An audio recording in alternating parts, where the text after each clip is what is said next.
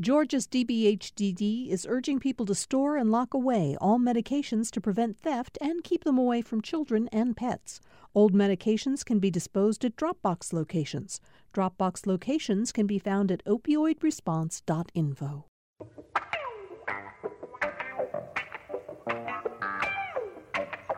It's time for another Political Rewind. I'm Bill Nigut. Thank you all for joining us for today's show. Before we get started, before I introduce the panel, a quick note to some of you who sometimes listen to this show when it's on the radio and other times listen to our podcast. We've gotten either calls or emails, Facebook posts from some of you saying you've been having trouble finding the most recent podcasts, and we know there's been an issue.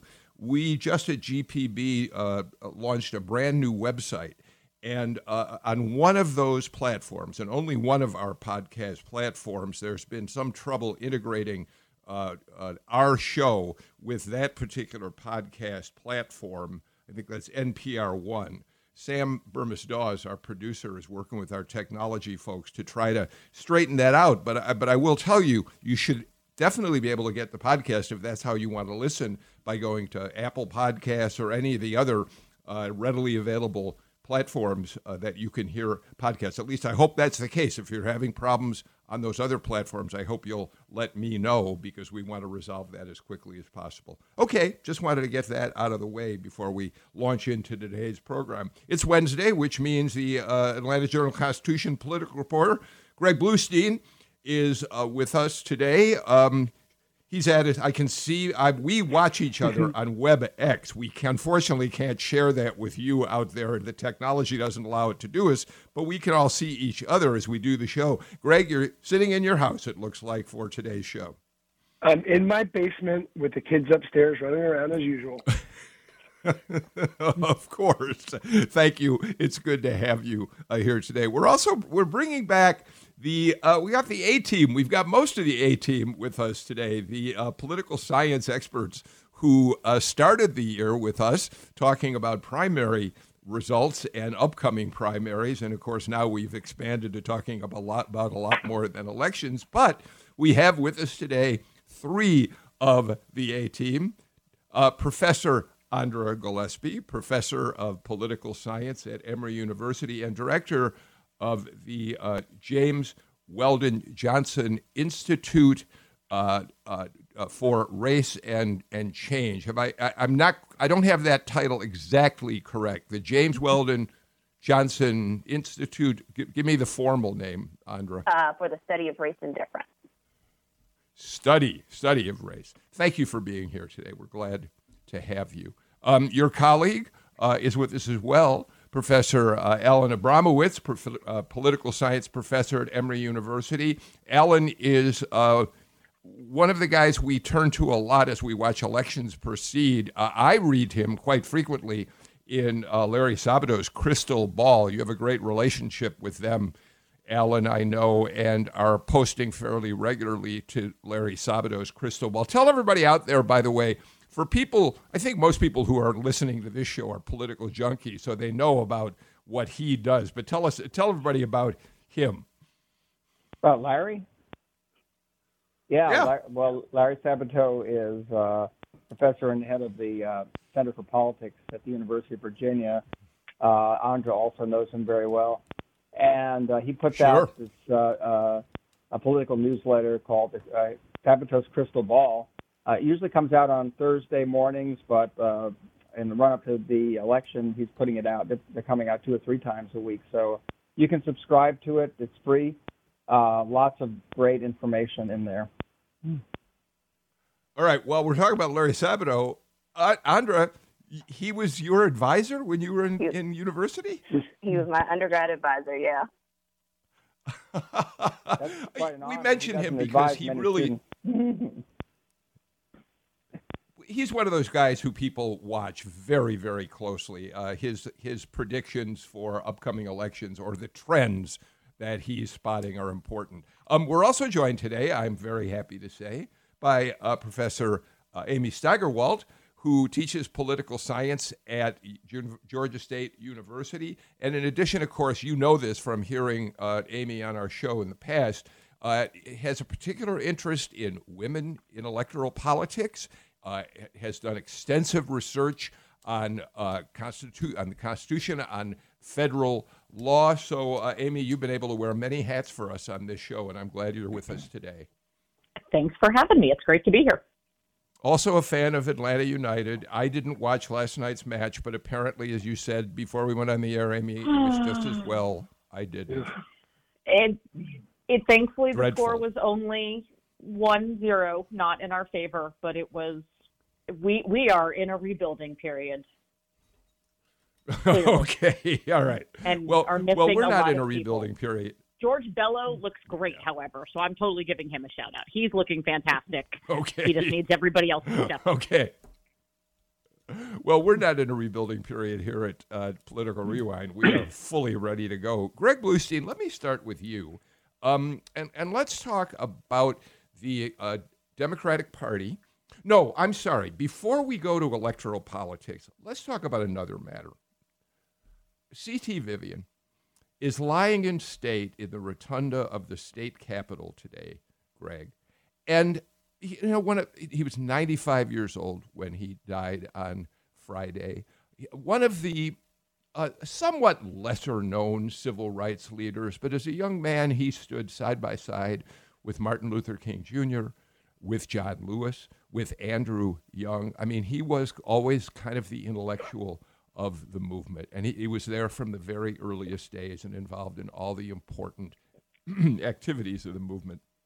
Greg, one of the things I found fascinating in reading about his lying in state today is that the article I read in the AJC actually pointed out that in 1968, when Dr. King was assassinated, Lester Maddox refused a request that Martin Luther King Jr. lie in state at the state capitol. And it wasn't until 38 years later that an African-American, Coretta Scott King, was honored with a lying in state in the rotunda. And I think that tells us so much about what that civil rights movement, how far we've come in terms of recognizing these great leaders and in wanting to acknowledge them. Not far enough.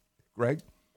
Yeah, it kind of says it all. And to think that the last person in Lion State was former State Senator Leroy Johnson, who was the first black member elected to Georgia's Senate since Reconstruction, and right before him was former Governor Zell Miller. So it shows you just how Georgia's dynamics have really changed. Andra, you know, we also, of course, are waiting for funeral arrangements for John Lewis, and the family has been very respectful. They did not want to interfere with the C.T. Vivian funeral, which will actually be held tomorrow at Providence Missionary Baptist Church. Our good friend, Dr. Gerald Durley, will preside over what will be a private funeral service. But Andra, one of the things that has struck me, and please, if you want to say something about C.T. Vivian, I welcome that. But I'm also interested in hearing one of the things that's been so fascinating, in addition to the history that we've read of what John Lewis accomplished in his lifetime. One of the things that's been so moving is all of the ordinary folks like all of us who, in one way or another, had an encounter with John Lewis. He touched us in some way. The paper had this wonderful spread of just ordinary people who had their photographs made with John Lewis over the years, little children. It remarkable. And I invite you to comment on either of those great leaders. You know, that's something that I've certainly thought about. You know, I was asked about this for Emory's own newspaper, and that was one of the things that I noted, that I think this loss is particularly poignant because these are people who lived and breathed and walked among us. And I don't know if Atlantans appreciate the extent to which the heroes of the 20th century civil rights movement kind of just operated among us. Like, it's not uncommon to be able to, you know, run into John Lewis in the grocery store or to have an encounter in your studio with Andy Young, who has offices in the GPB building, right? Like, these are commonplace. And I don't know, I think we take them for granted. In the same way that we take for granted sometimes the lessons that you wish you would learn at your grandparents' knee, and then all of a sudden, if you want a recipe or if you want a story, right, you want to go talk to them, and they may be gone by the time you actually wish that you had those stories. And, I was thinking about my own interactions with the both of them. So I met Reverend Vivian when Emory Libraries asked me to interview him for a program that they were doing right after he won the Presidential Medal of Freedom. And, I think it's important to point out that he was doing sit-ins before, like, Greensboro. They didn't get a whole lot of attention because it happened before the apex of the movement. They didn't get attention because it happened in the Midwest. It didn't happen in the South. But, one of the things that I always treasure is going to the National Center for Civil and Human Rights. And when you see the wall of the mugshots of people who were arrested because of the Freedom Rides, Reverend Vivian, you see John Lewis, you recognize him immediately, but also Reverend Vivian is there and he's grinning. I mean, it's just sort of like the joy of what he was doing and the cause that I think is really important. I pulled out John Lewis's memoir off my own shelf, and I remembered the day that I bought it because I think I got an autograph copy for a friend. I don't think, unless it's at work and I've just misplaced it, which I've been known to do with books, I didn't get my own copy autographed, and I'm like, that was really stupid of me these days. So, yeah, I mean, I have really fond memories, and I know that it was their time, but I just hope that we remember their legacy and model sort of like their behavior in our own lives going forward. Amy first, and then I want to get you in here too, Alan. Andra put her finger on something so important, I think. We were so privileged here in our community to see these giants. I mentioned on the show on Monday that I moved from Chicago in 1983, and I watched the civil rights movement unfold while I was in high school and college from a distance. And when I came here, Amy, and actually got to meet John Lewis, Andrew Young, who I feel very fortunate to now call 35, 36 years later a really good friend, Hosea Williams, C.T. Vivian, Ralph Abernathy, back then when he was still alive. We are very fortunate, Amy, that these people walked among us and we knew them almost as neighbors. It's so true. I mean, Andra stated it really beautifully, and it's those common interactions and the fact that, I unfortunately didn't know Reverend Vivian, but got to meet Representative Lewis quite a number of times, and he was so incredibly giving to everyone. He allowed me to interview him for my book, and as his staff is trying to get him to go do something, he was like, no, I'm not done, and really, wanted me to see his balcony and take a picture out there. And it was sort of like, but he did this with everybody. It wasn't just me. It wasn't just, I am one of his constituents, but he would do that with everybody. And I guess what I so hope, though, is that we don't forget all of the things that he was fighting so hard with that we haven't actually accomplished. We give him, as we should, lots and lots of praise for all of the work that he's done and all the things that were accomplished that he was a part of, including getting the Civil Rights Act passed and the Voting Rights Act and the reauthorization of the Voting Rights Act. But it's also not finished. And what I hope is that we don't see it as something in the past, but recognize that it's still an ongoing fight and an ongoing struggle. And that, for example, he was one of the leaders of trying to get what's, a pending H.R. 4 in the House to reauthorize and to strengthen the Voting Rights Act, because these are still issues today. Absolutely true. I think there's a tendency sometimes when we lose these great leaders, particularly leaders of the civil rights movement, to sort of, try to sanitize their history in the sense that we forget, in the midst of all the almost universal praise that we hear, we forget that they were very controversial in their time, that the actions they were taking were met with intense resistance and opposition. Of course, we know the history of John Lewis. He was beaten. He was jailed repeatedly. And this was true of many of the leaders. Martin Luther King obviously was assassinated. And even very recently, John Lewis has been very much in the vanguard of the fight to try to preserve voting rights, which has seen some significant setbacks in recent years. He was fighting very, very hard for that cause and many others, even in his last days. And of course, he was a strong supporter of the Black Lives Matter movement, and he was very, I think, taken by the protests that we've seen and very encouraged by them and spoke out in favor of them. Greg, let's pick up on that. A couple of threads of that. Number one, when Amy points out that the work isn't finished, and obviously it's not, one of the first responses that we heard from any number, particularly of civil rights advocates, was that it is time to honor John Lewis by reauthorizing aspects of the Civil Rights Voting Rights Act that have since been abandoned, particularly preclearance, which it was finally overturned by the Supreme Court. For Congress can find a new way, new language for doing that would in fact meet constitutional muster. When we lost preclearance, when the Supreme Court ruled that it had been done incorrectly, it changed the dynamic in so many ways, Greg, including things like the issues that we saw in 2018 Georgia elections. Could a polling place be closed without preclearance? As just one simple example. Could you, in fact, use exact match to eliminate voters from the system? I think maybe exact match would be part of that. Certainly polling places was. It changed in many ways, and the threat of it carried through to 2018.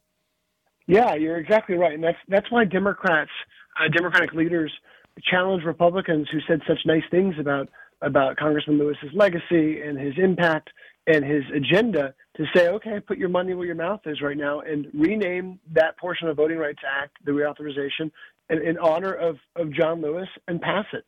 And so far, none have taken them up on their offer, but they're challenging Republicans to honor his legacy in that way. But Andra, I think Alan said another important thing. In pointing out that in the days that they were fighting, those leaders were not universally loved, we have to be careful about how we talk about that, I think. And here's what I mean by that. Of course, we can look at the Sheriff Jim Clark, Bull Connor, and say that they were pernicious racists who beat down civil rights leaders. But when Alan Abramowitz talks about this, we have to remember there were mainstream white Americans, and for that matter, some African Americans, who were equally appalled by what they saw in terms of the civil rights, who found Martin Luther King, John Lewis, Andrew Young to be troublemakers. And I think it's really important we don't minimize that. That's important to remember in terms of our history, especially as we're looking at the anti-racist racism moment of now, right, Andra? So, yeah, I mean, I think it's important for us to realize that, we would all like to think of ourselves in the best light. But oftentimes, if we're really honest with ourselves, people are fearful or people have subtle prejudices that would prevent their action. And so the self-reflection, the self-interrogation involves not saying that 50 years later you recognize that, yes, Black people should have the right to vote and the cause of the civil rights movement of the mid-20th century was just, but also sort of recognizing, don't make yourself feel better by saying you would have been marching alongside Martin Luther King if you had the chance. Because if you were alive at the time and you didn't, then obviously you have to deal with what you did. And a lot of us aren't as courageous as they were, and they didn't take those risks. And things were controversial, or people were cautious or risk averse, and a lot of those things. And I think kind of to get back to Greg's point about what authorizing preclearance means, it also means that when we're coming up, because the issue that was at stake in Shelby County versus Holder was the definition of who qualified for preclearance based on a past history of disenfranchisement of people based on race or language. And I think it's a question of coming up with a preclearance sort of calculation of who qualifies for it that isn't cynical. And so you could come up with something that could be completely cynical and actually doesn't get at the heart of what the Voting Rights Act was and has always been intended to do as well. And I have to admit, especially in 2013 with President Obama and a Republican-controlled Congress, one of my biggest fears were that people would make claims like Mississippi shouldn't qualify for preclearance because look at all the Black elected officials there that are largely a function of the fact that Mississippi has the highest concentration of African Americans in the country. So, you can't completely keep Black people out of office, in those states. But if we're not going to have those types of honest discussions, then that kind of defeats the purpose of what the Voting Rights Act is about. Yeah, so I think Andra made a couple of very important points there. One is we should never forget about the incredible courage, the physical courage that was shown by these civil rights leaders back in the 1950s and 60s. They put their bodies and lives on the line. The Freedom Riders, the people who marched with John Lewis across that bridge in Selma, and so many other examples of that. And, very, very few of us, frankly, are willing to do that sort of thing. We're willing and are willing now to do that sort of thing. And that's what it took. It was that made it possible. The other thing I was going to mention is that here we are in the midst of a presidential election where we have the incumbent president of the United States running what is, I think, widely acknowledged to be an overtly racist campaign for re-election. And all you have to do is look at the television ads that the Trump campaign is running right here in Atlanta. I mean, first of all, it's kind of telling that they're advertising that extensively here in Georgia. But those ads with these scenes of violence and threatening, vaguely dark-skinned people invading homes, an elderly white woman trying to call 911, nobody answering the call, that sort of thing. This is very reminiscent of the sorts of messaging that we saw from some white candidates back in the 1960s. Yes, and I think the only other thought, so John Lewis always used the term good trouble to say, yes, sometimes when you speak up, people don't want to hear it, but when you do it for the right reasons, when you do it for good reasons, embrace it. And so his sort of that notion, and I think it was a constant challenge to all of us, right, the points that Andra and Alan were bringing up, that it is hard to speak out. And at the time, I mean, if you look back actually at the polls of the civil rights movement sort of at the time, and even in like the 1970s, it was not this sort of kumbaya, everybody thought they were doing the right thing, everybody approved. In fact, it was, very high disapproval ratings. And so we've sort of, in a sense, almost whitewashed sort of what it was look like and what went through and how violent and bloody it was. And I think that we need to keep, remember to keep going. I mean, one of the things I'm always struck by also is that, so for example, Representative Lewis was one of the first national leaders to come out in support of same-sex marriage and use Dr. King's words to do so, saying this is the same fight and we need to keep that going. And so I think it's I think he would hope that we would all remember that you need to keep making good trouble, especially when it's really important. So, Greg, before we move on, I do want to say that Alan Abramowitz's words, we heard them loud and clear. I do think we should point out that if we were to have Kelly Loeffler on this show, which I hope we will at some point, if we were to have David Perdue on this show, Brian Kemp on this show, they would argue that that I don't think they would disagree that there's an appeal to white voters, frankly, because Republicans seem to feel perfectly confident saying that. But I think they would argue that what's really going on here is that Republicans are trying to enforce law and order because of the violence that we've seen in the streets, whether it's a minority representation or not. Greg, and then Andra on that. Yeah, and that's been the argument that they've made increasingly, including David Perdue in direct-to-camera ads recently, saying this is about law and order. Governor Kemp calling out the National Guard, even over the objection of Atlanta Mayor Keisha Lance Bottoms just a few weeks ago to protect state sites. And it's really, echoing the national message of President Trump's campaign ads that are appealing towards a sense of fear over that issue. Okay, so there's so much that we could unpack here. So, and one of the pieces, Bill, that you gave us to read, it was a Republican lawmaker from Nebraska, pointed out on Confederate naming that, we're the party of Lincoln, we're not the party of Jim Crow, trying to point out again that, segregationists in the Jim Crow era were Democrats, which I don't dispute. This is true. But So if the Republican Party isn't the party of Jim Crow, it is the party of the Southern strategy. And law and order as a moniker was a hallmark of that, because it doesn't officially say stuff, about race or black people, but it does actually prime attitudes about race. And so if black and brown people are perceived as being more prone to criminality, then when you invoke that, you are, in fact, invoking sort of notions about corralling people of color who just get in trouble all the time. So you can't say that that's not going on there. And it's funny, the first ad, the one where you call 911 and it's going to take 5 days or 5 years or whatever for somebody to come visit you. The first time I saw that ad, what I thought of was actually Pat Buchanan's ad in 1996, where it was press 1 for English, press 2 for Spanish, press 3 for Chinese. And it's like it's the exact same thing.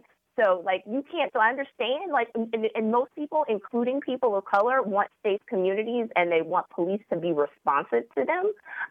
They just don't want to get killed in the interaction over dumb stuff. So, that's not what's being taught here. When you're playing to fear, you are playing to fear that is racialized. And so you've got to own that. And it's time for people to stop being defensive about stuff when you know exactly what you're doing. Okay. Everybody wants to get in on this. I get it. I'm also late for getting to a break, but I do want to say that this is exactly the grounds on which this election in 2020 is going to be played out. Andra said it clearly. I mean, there are many Republicans out there who are perfectly content with the law and order Southern strategy, the Nixon strategy that was so successful for him in 1968. And those are the grounds we're going to watch and report on Political Rewind. I also want to say before we get to the break that what I love about this panel is I have had this carefully laid out agenda for how our conversation will unfold, but you are all way too smart and you're more than welcome to continue talking about an issue that you think is pertinent, and we'll do a little more of that when we get back. This is Political Rewind.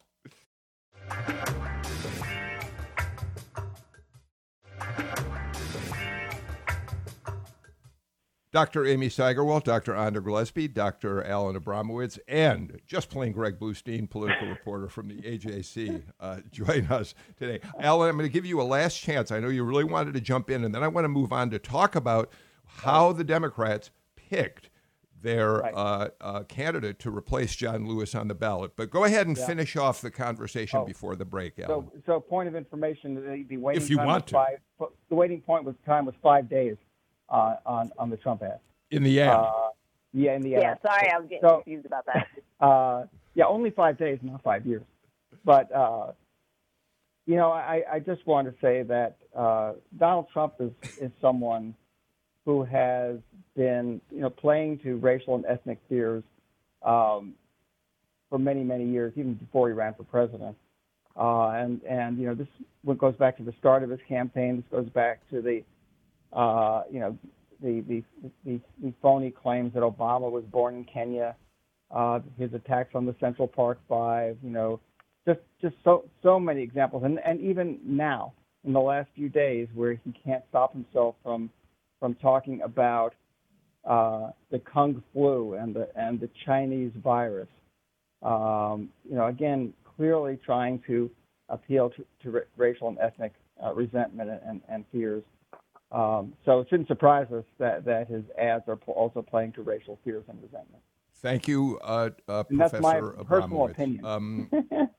Well, no, of course. I mean, look, and of course, like I said, Greg, this is the ground on which this election will be played out. And in the weeks ahead, we will certainly invite Republicans in here who will suggest that what they're doing is trying to make America safer, and we'll have that debate. It'll be a particularly interesting one in the months ahead. Greg, let's move on to talk about the selection of Nikema Williams, the first African-American woman to run the state Democratic Party, state senator, a longtime political activist, who was selected by the Democratic Party's executive committee to replace John Lewis on the ballot.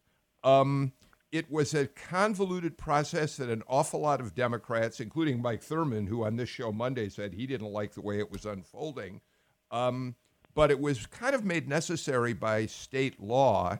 And they ended up with a candidate who many of them, I think, are going to be many Democrats will be satisfied with. Yeah, it was a very extraordinarily convoluted process and very quick. I mean, what struck me was we don't even have Congressman Lewis's funeral details, but we already have a successor for his name on the ballot.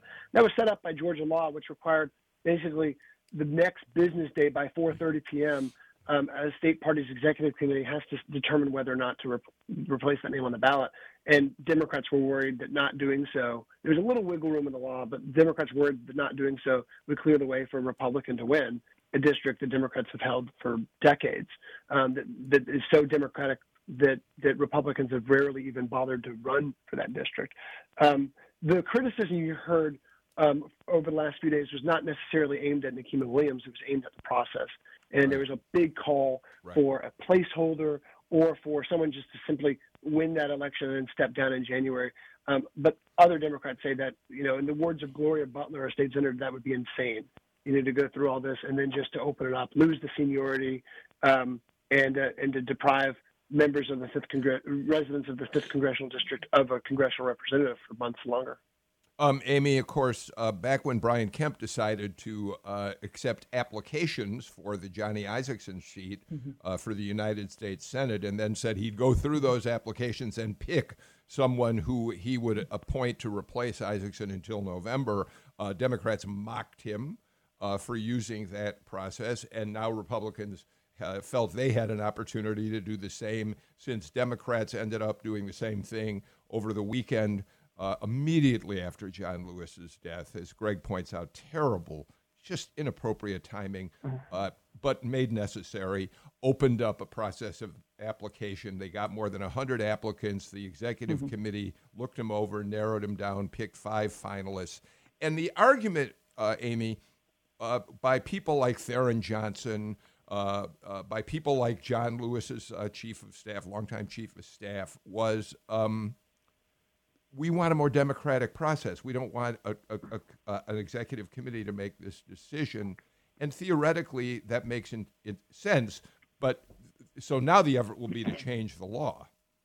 Yes. So I think first and foremost is the fact that the law needs to be clarified, and particularly the determination of when does the new name need to be put on the ballot. So that was actually where the real issue came in, was the question of it's not in fact clear when. Then you first have to say that you want to put on a new name, but then the question is, when do you have to give that name by? I think the other side of it is that, yes, I mean, no matter what, it was going to be a difficult situation. It had to move quickly. There had to be a decision made. What I was struck by was the attempt to make it at least as transparent and public as possible. So, for example, anyone who wanted to could call in and could watch the executive committee. Both, the candidates gave, the top 5 gave pitches about why they should be chosen, and then the executive committee kept the entire vote and debate open. So it was at least done publicly. There was a Democratic vote. Well, certainly it was not of sort of all the voters. At least that was there, and I think it was an attempt to at least show that, look, this isn't sort of ramming it through in the dead of night behind closed doors. We do want to make it open. And the other side of it is that obviously Nikema Williams will still have to, in fact, sit for election in November. And she will obviously, right, assuming she wants to run, if she wins and then wants to run again, will come up for re-election in 2 years. She can be primaried at that time. There could be an open race. But the issue becomes that if the policy was, or if the idea was followed that she would win the election, right, we're going to presume that she would win. She wins the election, she immediately resigns, and so they call a special election. There's actually not a limit on how long it could be until that special election takes place. So what you could have is the seat being open for a year, 2 years, right? There actually is not a limit of how long that would be, and that is potentially even more concerning, that there would be no representative as opposed to one that unfortunately had to be chosen under a really bad process. Okay, so Nikema Williams will now run in November, and because that's pretty much a safe Democratic seat, we imagine that she is quite likely to be elected to replace John Lewis in the United States House. Greg, let's move on, and I want to bring everybody in on this one. So the lawsuit between Governor Kemp and Mayor Bottoms over the governor telling the city of Atlanta they cannot impose a mandatory mask requirement, that it is contrary to his emergency order. We know that's moving forward. The mayor and the governor are now at complete odds, and I'd love for you to comment on that. But I'm particularly interested, since that's gotten a lot of attention. They were in court yesterday. 2 judges recused themselves for various reasons, so the effort to move forward legally on this had to be delayed. But I'm particularly interested in this aspect of the lawsuit, the 100-plus page lawsuit brought by the state against Mayor Bottoms. It says that she is not allowed to speak out publicly on the fact that she wants a mandatory mask requirement in place, contrary to the governor's orders. I'm puzzled and a little confused on just what Governor Kemp and Attorney General Chris Carr are trying to silence her on, and what the implication of it is, Greg. Yeah, I mean, basically a gag order on the mayor of Atlanta, asking her not to go and proclaim a mask mandate or other coronavirus restrictions that he says are illegal. This is obviously what legal experts have said is one of the most objectionable parts of this lawsuit. Something that they expect will, even if the governor ends up winning the lawsuit, this portion they expect will get struck down. And it triggered a very fierce response from Mayor Bottoms, who said that people have fought and died for First Amendment rights, and that no court or no governor can take away her calls for people to wear masks and other coronavirus restrictions. And real quick, that also brings up the question of why the governor singled out Mayor Bottoms. And there's been a lot of talk about that. He insists that it wasn't because other cities, about a dozen other cities and counties, have adopted mask mandates, and he didn't sue them. He insists that he targeted her city because she also went a step further and called for other coronavirus restrictions under the Phase 1 guidelines, like closing down in-person dining. She says those are just recommended and that they were not restrictions. And so that's where this clash is playing out, and you can see it's getting a little personal. I mean, I think Sam, before we bring everybody else in, let's listen to what Mayor Bottoms said on CBS News about that, in fact. If the governor of this state had his way, I would not be allowed to speak with you today. And so this blame game is most unusual. There were other cities in our state who instituted mask mandates, and he did not push back against them. I don't know if it's because perhaps they were led by men, or if it's perhaps because of the demographic in the city of Atlanta. I don't know what the answers are, but what I do know is that the science is on our side. When you look at the report, that the unpublished report from the White House, we are a red zone state and we are in danger. Andra?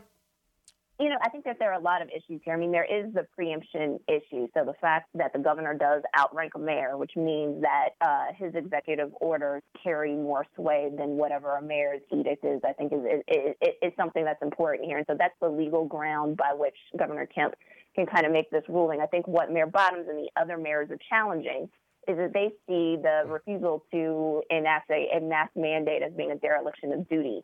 And they're also challenging his interpretation of the science in terms of looking at whether or not it's actually safe for our communities to be as open as they are at this particular point. And so they're trying to push him to do better. And they're basically saying that if he's going to abdicate his responsibility in this respect, then they're going to assume responsibility for their communities. And they want to at least look active, even if they get stopped legally from being able to do that. So that's the important legal question. But then there is the sort of the political strategy question of this. And so the idea of targeting only Keisha Lance Bottoms, the idea of attempting to keep her off of television so that she can't advocate for people publicly. That's the part where I think Governor Kemp is very much overstepping his bounds, and that has the potential to backfire on him politically, because it doesn't just look like this is sort of, a difference of opinion, a different interpretation of the facts at hand. This just looks like this is some type of personal fight between these two. And I think at the end of it, especially given the gravity and the seriousness of the crisis, I'm not sure that he comes out looking the best by asserting his rights in this way. I completely agree with Andra. I think it's a very strange position that he's taking, not only this trying to enforce this gag order, but also not allowing localities, counties and cities to enforce mask requirements when he's traveling around the state urging everyone to wear masks. And yet he says, no, we can't make it mandatory. And we know that that's the only way that it really works. But there's something else going on here, I think, in the case of Keisha Lance Bottoms. Why is he targeting her? Not only is she an African-American woman, a very prominent one, she's the only one of all of these leaders around the state who is known to be on Joe Biden's short list for the vice presidential nomination. So I strongly suspect that one of the reasons that he is singling her out is to try to knock her down and do some damage to the Biden presidential campaign, and to that in that way ingratiate himself to President Trump. There's also a really interesting sort of question here that has to do both with the legal battle that's happening as well as kind of the broader political strategy, because what Governor Kemp is really trying to argue is that the governor can override what it is that local elected officials are doing in emergency situations, and not just to say everybody has to do the same minimum, but to prevent people from going farther, right, from doing that extra. The issue is that Georgia code is actually really explicit that even under emergency situations, localities are able to, quote, supplement what is happening. In other words, this idea of the barrier, and so there really is this question of whether or not he's on firm legal ground with putting in the ceiling provision, and more broadly of why this could actually really backfire, right? Not only that he is sort of making it look like a personal fight really with the mayor as opposed to the broader one, is that he's saying even to those, right, leaders that agree with him, you can't do what's necessary where you live. So if, in fact, we start to see another outbreak, right? Remember, the original outbreak was in Dougherty County. We had lots of them up in Barstow. We had issues in Sumter County, right? These are not hotbeds of Democratic activity, right? There's new ones that are coming out up in Gilroy and places like this, right? These are, and so he's also saying to those leaders, you can't do what's necessary. I'm going to override that, and I'm even going to potentially take you to court over it. And that's not a terribly good political strategy, especially in the midst of a coming election where in many ways you at least need those on your side to be with you rather than sowing those types of divisions. I've got to get to a break. Before I do, Greg Bluestein, two comments that I want to share. Number one, is I was interested in hearing Anthony Fauci tell a reporter the other day, yesterday I believe it was, maybe the day before, that he thought mandatory mask rules were going to be ineffective. He didn't support them because he felt they were unenforceable. I thought that was fascinating that the man who many people, many Americans by majority in the polling turn to get their best information about the virus, thinks that mandatory masking is unenforceable and therefore shouldn't be followed. It should be voluntary. But the other thing, Greg, real quick, Republicans aren't the only ones who know how to use coded language. In that statement from CBS News, we heard Mayor Bottoms talk about the reason she thought that the governor might have been picking on Atlanta, and she talked about perhaps it's the demographic. Well, we know what she meant by that without saying it, Greg. Yeah, and look, I mean, Savannah, East Point, Georgia. There are other cities led by African American leaders that the governor didn't target. What I really think is really, really important part of this entire debate that came out yesterday was the Georgia Municipal Association, which advocates for cities and local governments, but also has to kind of play nicely with state leaders as well, came out forcefully against this lawsuit and says that the governor was usurping local control. And there's already talk about potential repercussions. So we'll see how that plays out. But that was a major moment in this legal battle. GMA was early in urging the governor to put restrictions in place. I mean, so in fact, they've been on the opposite side of him in any number of cases so far. All right, I'm late for our break. We still have a lot of ground to cover. We're not going to get to all of it, but we'll do our best when we come back.